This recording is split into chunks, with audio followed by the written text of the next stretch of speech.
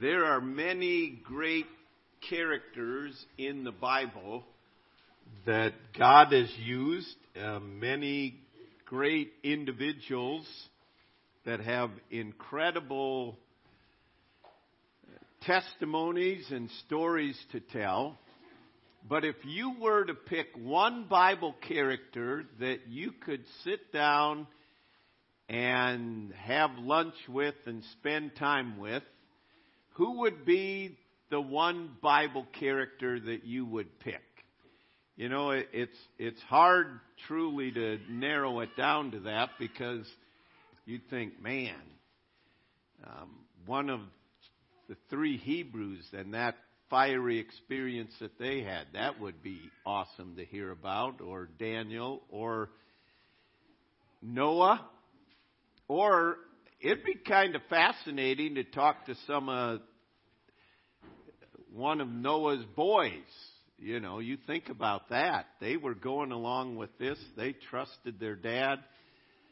But if I were to pick one, it would be the Apostle Paul. I mean, you talk about a life that was full, and he was at the pinnacle of life in the world, and then the miraculous event on the road to Damascus. And it's pretty amazing. You know, we sometimes think the road to Damascus, that's the same Damascus that's being bombed into oblivion today that we are living in. And his life was transformed, and so much of the New Testament we owe to him being a vessel that God used. It's God's Word, of course. And we come to the book of Colossians, and we might ask about Paul. What made Paul so great? What made him so usable? What made him so influential? His influence goes on yet today. He faced many, many adversities. What made him to have such persevering faith? And you can't read Paul's letters without noticing his passion. What made Paul so passionate and so victorious? He walked in victory. These letters, as the letter to the church at Colossae, was written from prison. You'd never know it in reading it. And I would say one of the contributing things that underlining in Paul's life was his prayer life. You notice he begins this letter to the believers in Colossae. He's never met the believers. He's never been to Colossae. So this is all through Epaphras, who he was instrumental in bringing to Christ. And he went there and started the church. Whether that was his home area or not, we don't really know. But Paul heard back from the account of God's working there. And now he's writing a letter by the urging of Epaphras, because there's some issues going on in the church. And honestly, have you ever thought almost every letter that Paul wrote was because there were issues in the church? Tells us a number of things. There are no perfect churches, and a lot of good can come out of issues in a church, right? So we have this letter. But you notice twice in just the passage we read, verse 3, he says, "We give thanks to God and Father of our Lord Jesus Christ, praying always for you." And look at verse 9. "For this reason we also, since we heard of it, do not cease to pray for you and ask that you may be filled with the knowledge of His will in all wisdom and spiritual understanding, that you may walk worthy of the Lord," and so on. Here was Paul in prison, And he said that he prayed for those in Colossae. We don't read a record of him praying that he'd be released from prison. We don't read a record of him praying that Jerusalem would be freed from the Roman rule. We don't read a record of him praying for any personal need, so to speak, other than that I may have boldness to proclaim the gospel. In fact, you read through Paul's letter, and he didn't pray very much for those that needed Christ, although he had a great burden for the lost, and it's evident through his life. But he, in his letters, was praying for the believers. He was praying for the local church, and he realized the importance of that as the foundation for all work of God. And he offered prayers for these believers. We're not going to go in and study the requests that he made here this morning. In your studies this evening, I'm sure you will. This week already, you've looked at those and the details of what he did pray. But what he was doing was conveying his love and concern for these believers. Circumstances were very, very difficult for them. They were in need of encouragement. And there can be no doubt about Paul being a man of prayer, writing and saying, I have continually, since I heard of your faith, I have continually been praying for you. And what an encouragement that would be to them. Colossae, if you've grown up in Christianity, you're familiar with Colossae, there's a book by it. Colossae was not a big town. Colossae was not famous. Colossae, you can't find it today. They can't find any ruins of Colossae. It was the Chariton, Iowa of the Middle East, okay? They probably didn't have Hy-Vee, and some of you may say that'd be good, and others may say that'd be too bad. But the point is, so this is the giant of the faith, Paul, and he's saying, I want you to know, since I heard of your faith, I have continually prayed for you. He wasn't just saying that as a matter of superfluous speech. It is what he did. He was a man of prayer. And we might ask, why did Paul pray so much? Well, he was very aware of the spiritual warfare that is going on. We'll talk about that later.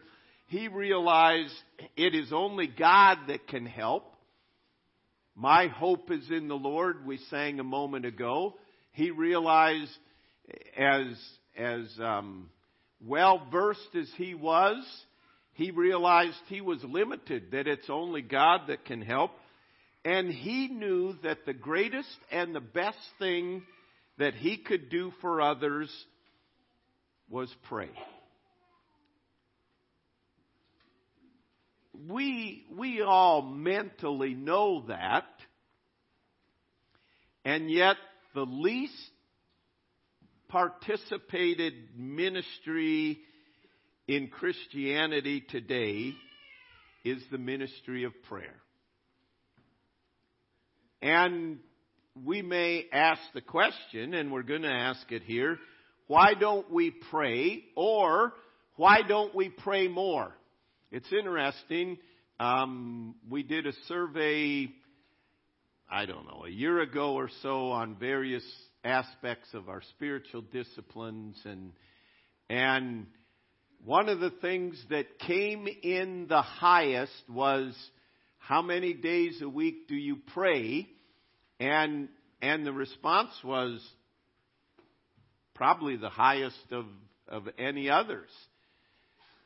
And yet when you get in and look at our lives, we all pray. Oh man, there's a flat tire. Help me, Lord. I hope the jack is in the truck and I haven't left it in the barn or something, We all shoot up flare prayers, but if you were to rate your prayer life on a scale from 1 to 10, 1 being the worst, 10 being the best, where would you put yourself? And most of us, if we're being honest, we know we're a long way from what Paul says. Who do we continually pray for? And we all have much room for improvement. And it's going to be very important that we get in today, and you've already looked at it in your studies. What did he ask? As I said, we're not going to go into that.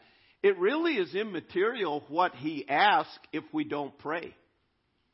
I mean, we're just adding it to our intellectual knowledge. Paul prayed that they'd grow in the knowledge of his will so that they'd be spiritually strong and have wisdom and understanding. Well, that's great to know, but are we praying?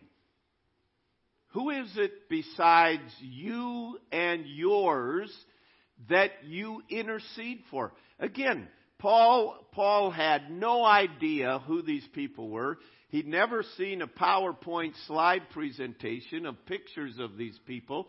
He didn't have a phone to pull up a church directory. The church at Colossae. Oh, yeah, here's the guy that Epaphras was telling me about. He didn't have all that. And yet, he was a man of prayer.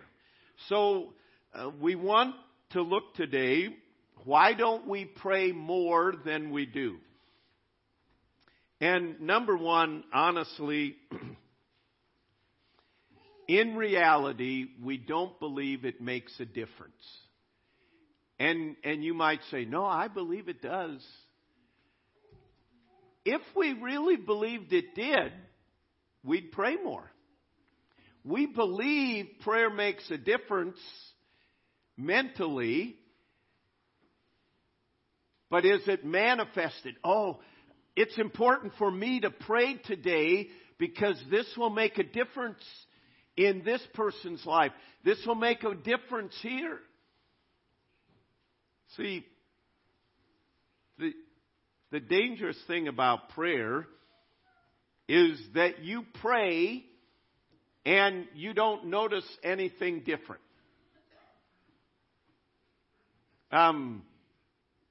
Seldom is the prayer answered immediately that we know of. And because of that, because we're here and now people, and because we walk by sight, not by faith, we don't see that it's making a difference, and so we get discouraged in it and we quit. See, everybody likes to know that what they did mattered, that it improved things.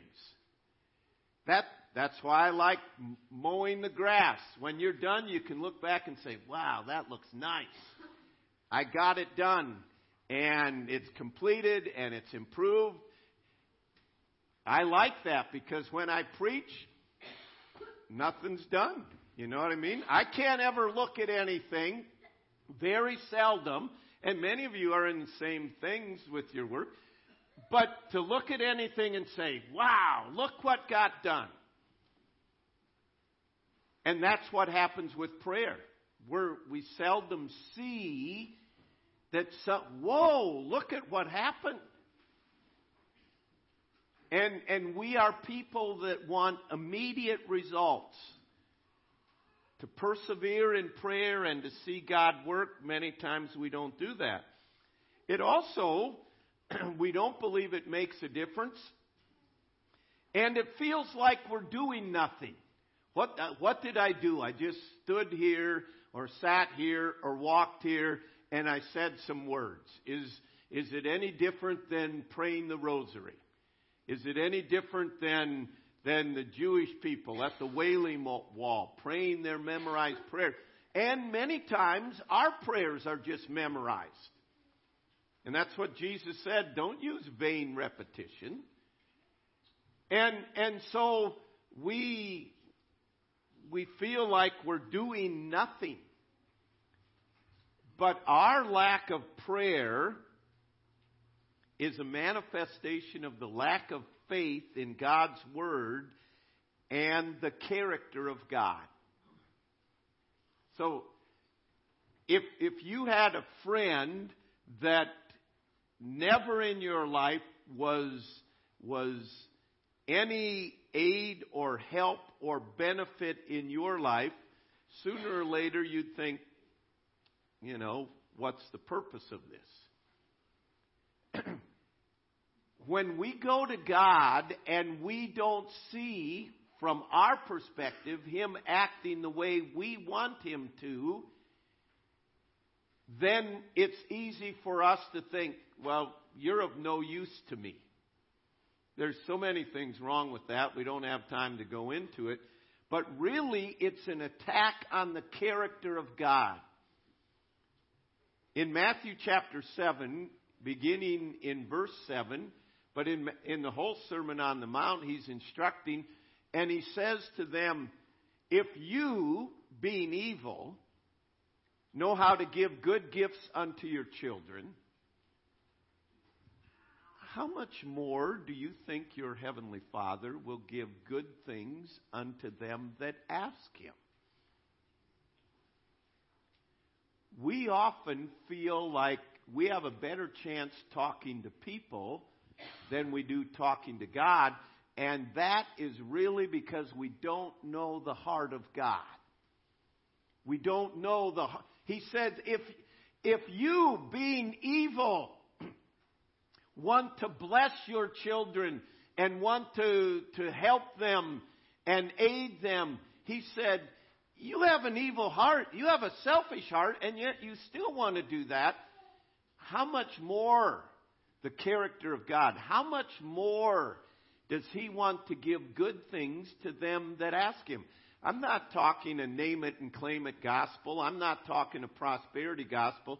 I'm talking we're coming as a child of God to the Father, and we have a need for His work. How much more does He want to provide for us? And knowing the character of God. In Hebrews chapter 4 and verse 16 it says, we don't have a high priest who cannot be touched with the feelings of our infirmities. He said, we don't have a God that's up there and is just cold and indifferent toward us. What are you coming here for? He is moved with what is moving our hearts. He is touched with the feelings of our infirmities. And it says that He then invites us to come to Him that we may obtain mercy to help in time of need. He is more empathetic and compassionate than any of us or all of us combined. And so you would think, man, there's no one that cares for me like Jesus. I'm going to go to Him continually. And that's what Paul did. But we don't believe it makes much of a difference. And really, that is a slap in the face of God. It's an attack on the character of God. And it's a mockery of God. Secondly, we don't pray more, is we don't recognize our need. I am guilty. I am helpless. I am blind. I am powerless. I am naive. I am lost. These are all the things and so much more that every day when we wake up, it ought to be, man, oh man, God, do I ever need you? I will be deceived today if you don't give me wisdom. And God, I don't have the power to respond to the circumstances that are going to come up today in a godly manner that honors you. And Lord, I need wisdom. I don't know what to do in this situation. And Lord, I am blind. I don't even see the things you want me to see. but we think we're getting along fine, muddling our way through life. You know, when you're mediocre and you surround yourself with mediocrity, then you think you're not too bad. When bad teams play bad teams, they think they're good. I could make a lot of comments there, but I better not, okay? But when you measure yourself against a higher standard, and we think this is the norm of Christianity, I ask, where is the power of God? If Paul showed up in Christianity today, would he say, man, this is everything I dreamed of it to be? If Paul followed us around for a day or a week, would he say, wow, this is... But see, we're getting along. And we don't realize our desperate need. See, prayer is humbling. Prayer is coming and it's saying, God, I need you. And by nature, we don't like to humble ourselves. We don't like to say, God, I need you. And we need to embrace that, and we need to make it a habit of continually going before God. And as Paul did, God, help the believers in Colossae, and without you, they won't make it. And I can't help them, and I am praying that you would fill them with the knowledge of your will and spiritual understanding and wisdom. And he went before them and prayed. We don't pray more because we don't recognize our need. Thirdly, we sometimes think we are undeserving of answered prayer. Well, I'm not the greatest Christian, and who am I, and why should God answer my prayer? Answered prayer is not because of what we have done, but because of the blood of Jesus Christ and the merciful, gracious generosity of God to His children. That's why God answers prayer. But Satan battles us. Well, who are you to go before God and ask this? And who are you to even go before God? You know, you blew it last night with your kids, or you blew it here, and you haven't been really. And yet, on the other hand, sometimes we think, and we go before God, God, I've really been trying to do what you want. I've read my Bible every day this week. I've gone to church. I did my Colossians book study. So God, would you answer my prayer? Oh, you're really getting with, yeah, I'll answer. That isn't how God answers prayer. We come to Him as little children. And as a child, by faith in Jesus Christ, He answers prayer because of the generosity and the graciousness of His Spirit and His love for His children. And we aren't deserving. None of us are deserving of God's answer to prayer. But we allow that to cause us to stumble. Number 4, we don't realize the spiritual warfare we are in. Ephesians 6 talks about the armor, and we'll go through and we'll talk about the armor, put on all the pieces of the armor.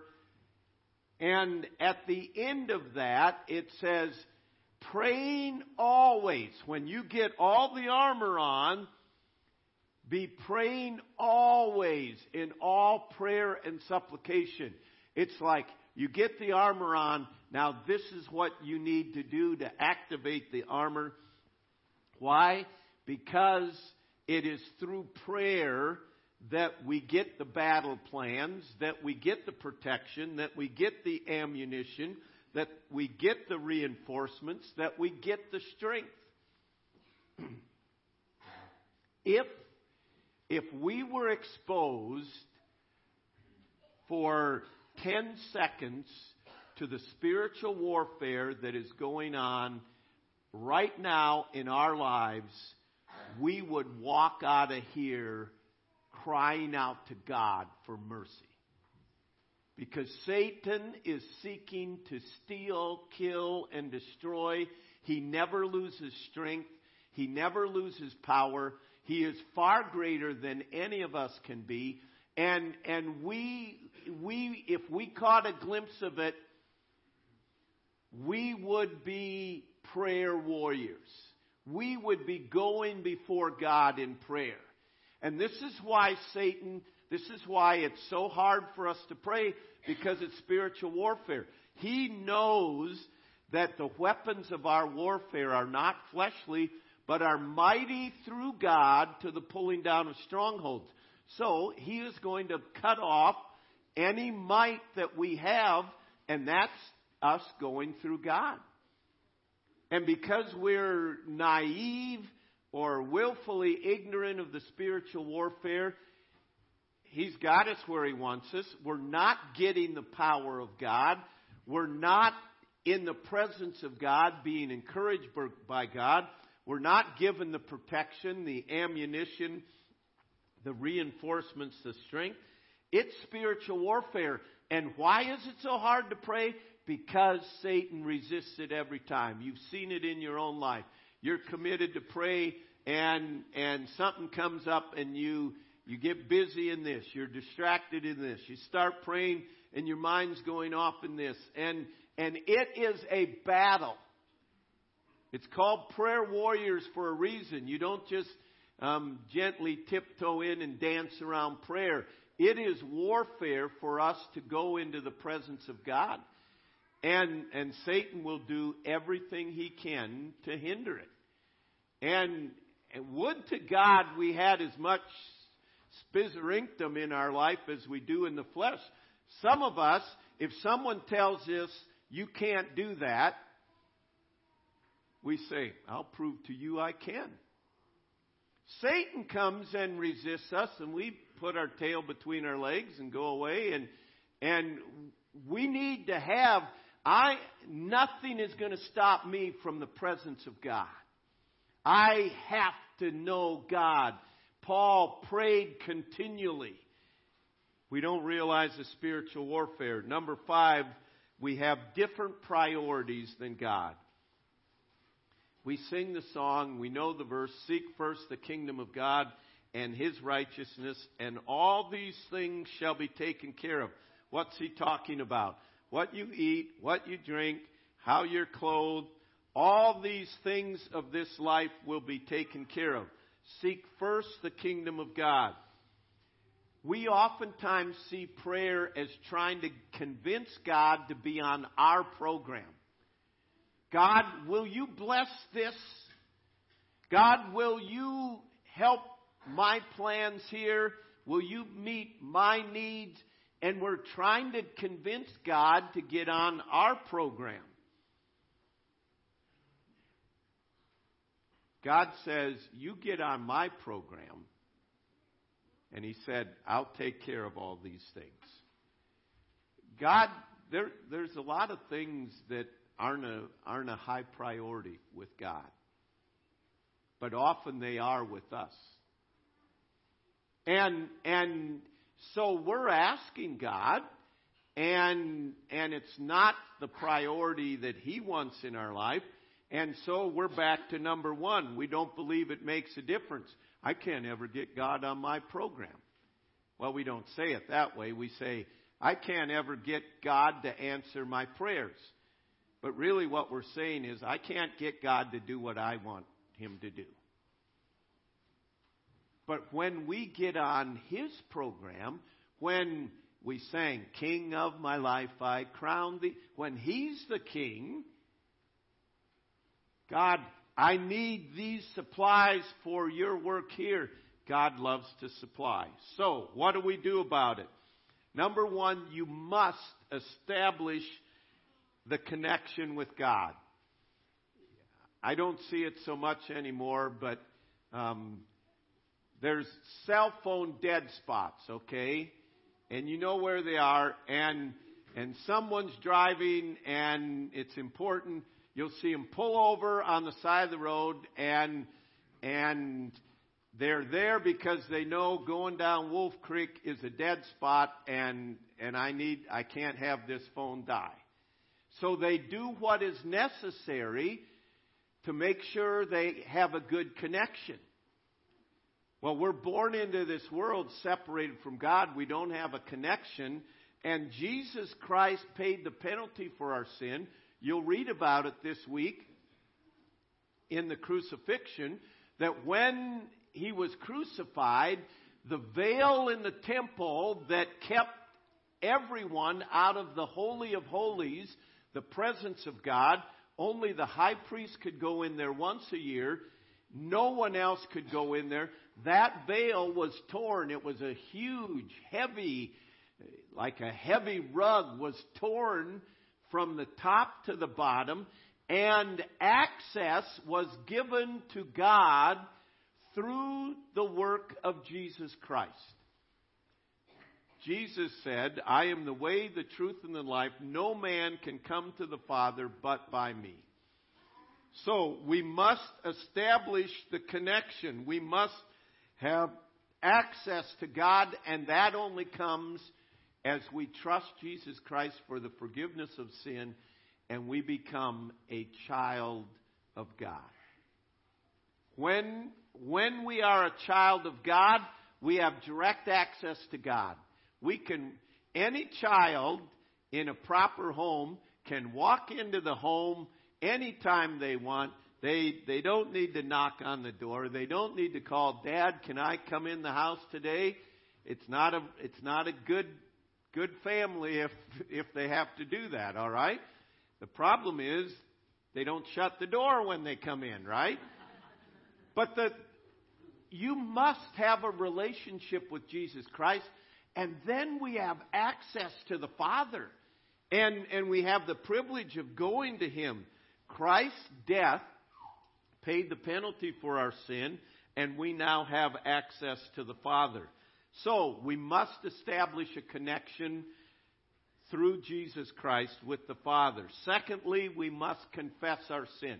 What do we do about it now? You're here today and you say, God's challenging me about my need to pray more or my need to pray. We need to confess, God, I am sorry that I have grieved your spirit. It's been a slap in your face by me going other places, depending on the work of my flesh, and not coming to you in prayer. I have doubted your character. I have slandered your character by my actions. And my prayerlessness has said, God, I don't need you. See, we wouldn't verbalize those words, would we? We wouldn't think of saying, God, I don't need you. But our prayerlessness is saying to God, they don't need me. And we go on and we don't need Him until we're in deep trouble. But we need to come back and we need to confess our prayerlessness. And then, number 3, just start.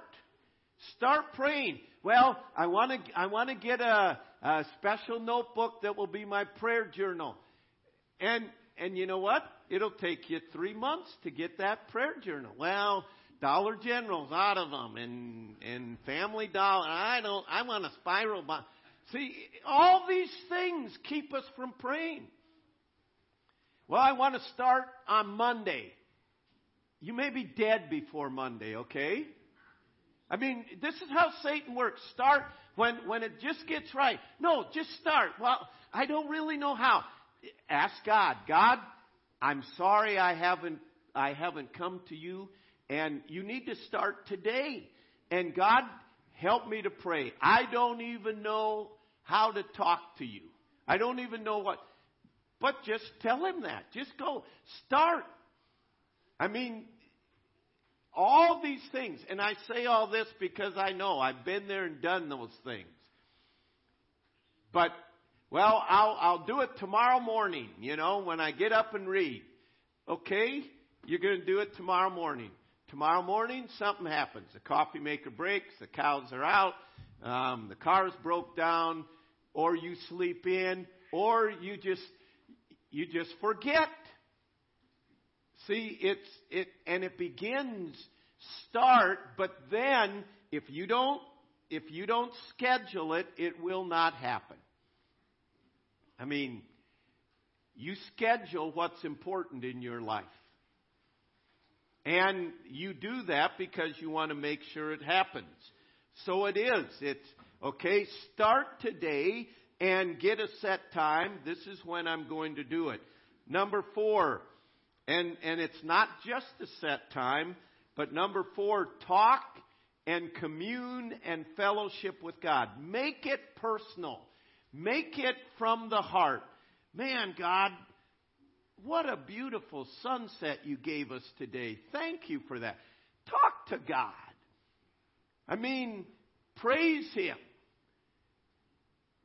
Give thanks. Ask Him, God, I need wisdom today as you're driving to work. God, I need wisdom today. These decisions to make. See, Philippians 4:6 says, in everything, by prayer and supplication with thanksgiving, let your requests be made known unto God. In everything. So you're going out to work the cattle. God, I need your help. Work the cattle. I've done this for 40 years. It's no big deal. Or whatever it is. Changing the oil. Whatever it is. God, I need your help. And to commune with Him. And just, it's a relationship. You don't have to say, God, the God of Abraham and Isaac and Jacob, I come before you.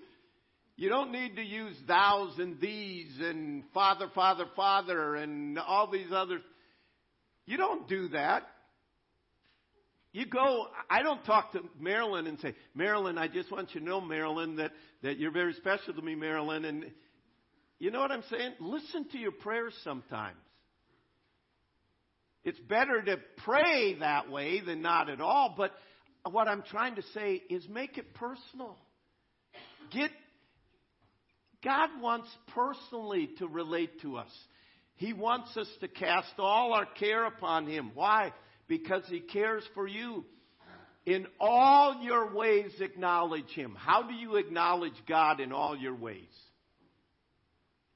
Only through prayer. God, I'm going to work today. Or I'm going shopping today. And I want you to give me direction. What I need to buy and what I don't need to buy. I'm not saying everything. You commit your way unto the Lord and He will direct your paths. And it is communing with God. It's a personal relationship. And number 5, pray for others. It's always encouraging to hear someone is praying for you. This last week, someone sent me a text and said, just want you to know that we're praying for you. No one ever gets that and says, oh, come on, quit wasting your prayers on. That is always an encouragement. Oh, why are you praying for me? You think I'm a big sinner? Well, you got bigger issues if you're thinking that. You know what I'm saying? Everybody is encouraged when someone sends them a text or a card or call or says, I just want you to know that I'm praying for you. And we ought to be praying for others. I mean, what a simple way. That instant church directory, just get on there, go through, and you can just start praying. You can see their faces. You can pray for them. And this is what Paul was doing here. These are people you know. Let alone praying for the Nubians. Or praying for the believers in Chile. Or the ones in France. Or the ones in the Philippines. Or wherever. But it's so hard for us to just get off our own self to pray for others. It's encouraging and helping and ministering. So, we ask today, What are you going to do to change your prayer practice? There may be some of you here that first of all need to trust Christ. I would assume the majority of you here know Christ. But how much are we going to the throne room of grace to find mercy to help in time of need? Honestly, the throne room of God ought to be filled with believers all over the world. What's going on in our world in the last 2 years should make every one of us pray more than we have ever prayed before. And not just, Lord, get me out of here. It's, Lord, make me useful. You notice, Paul wasn't praying, Lord, get me out of here. Paul wasn't praying, change the political atmosphere in Rome. He was praying that the believers would be built up. He was praying for strength in Christ. So we asked this morning, what are you going to do to change your prayer practices?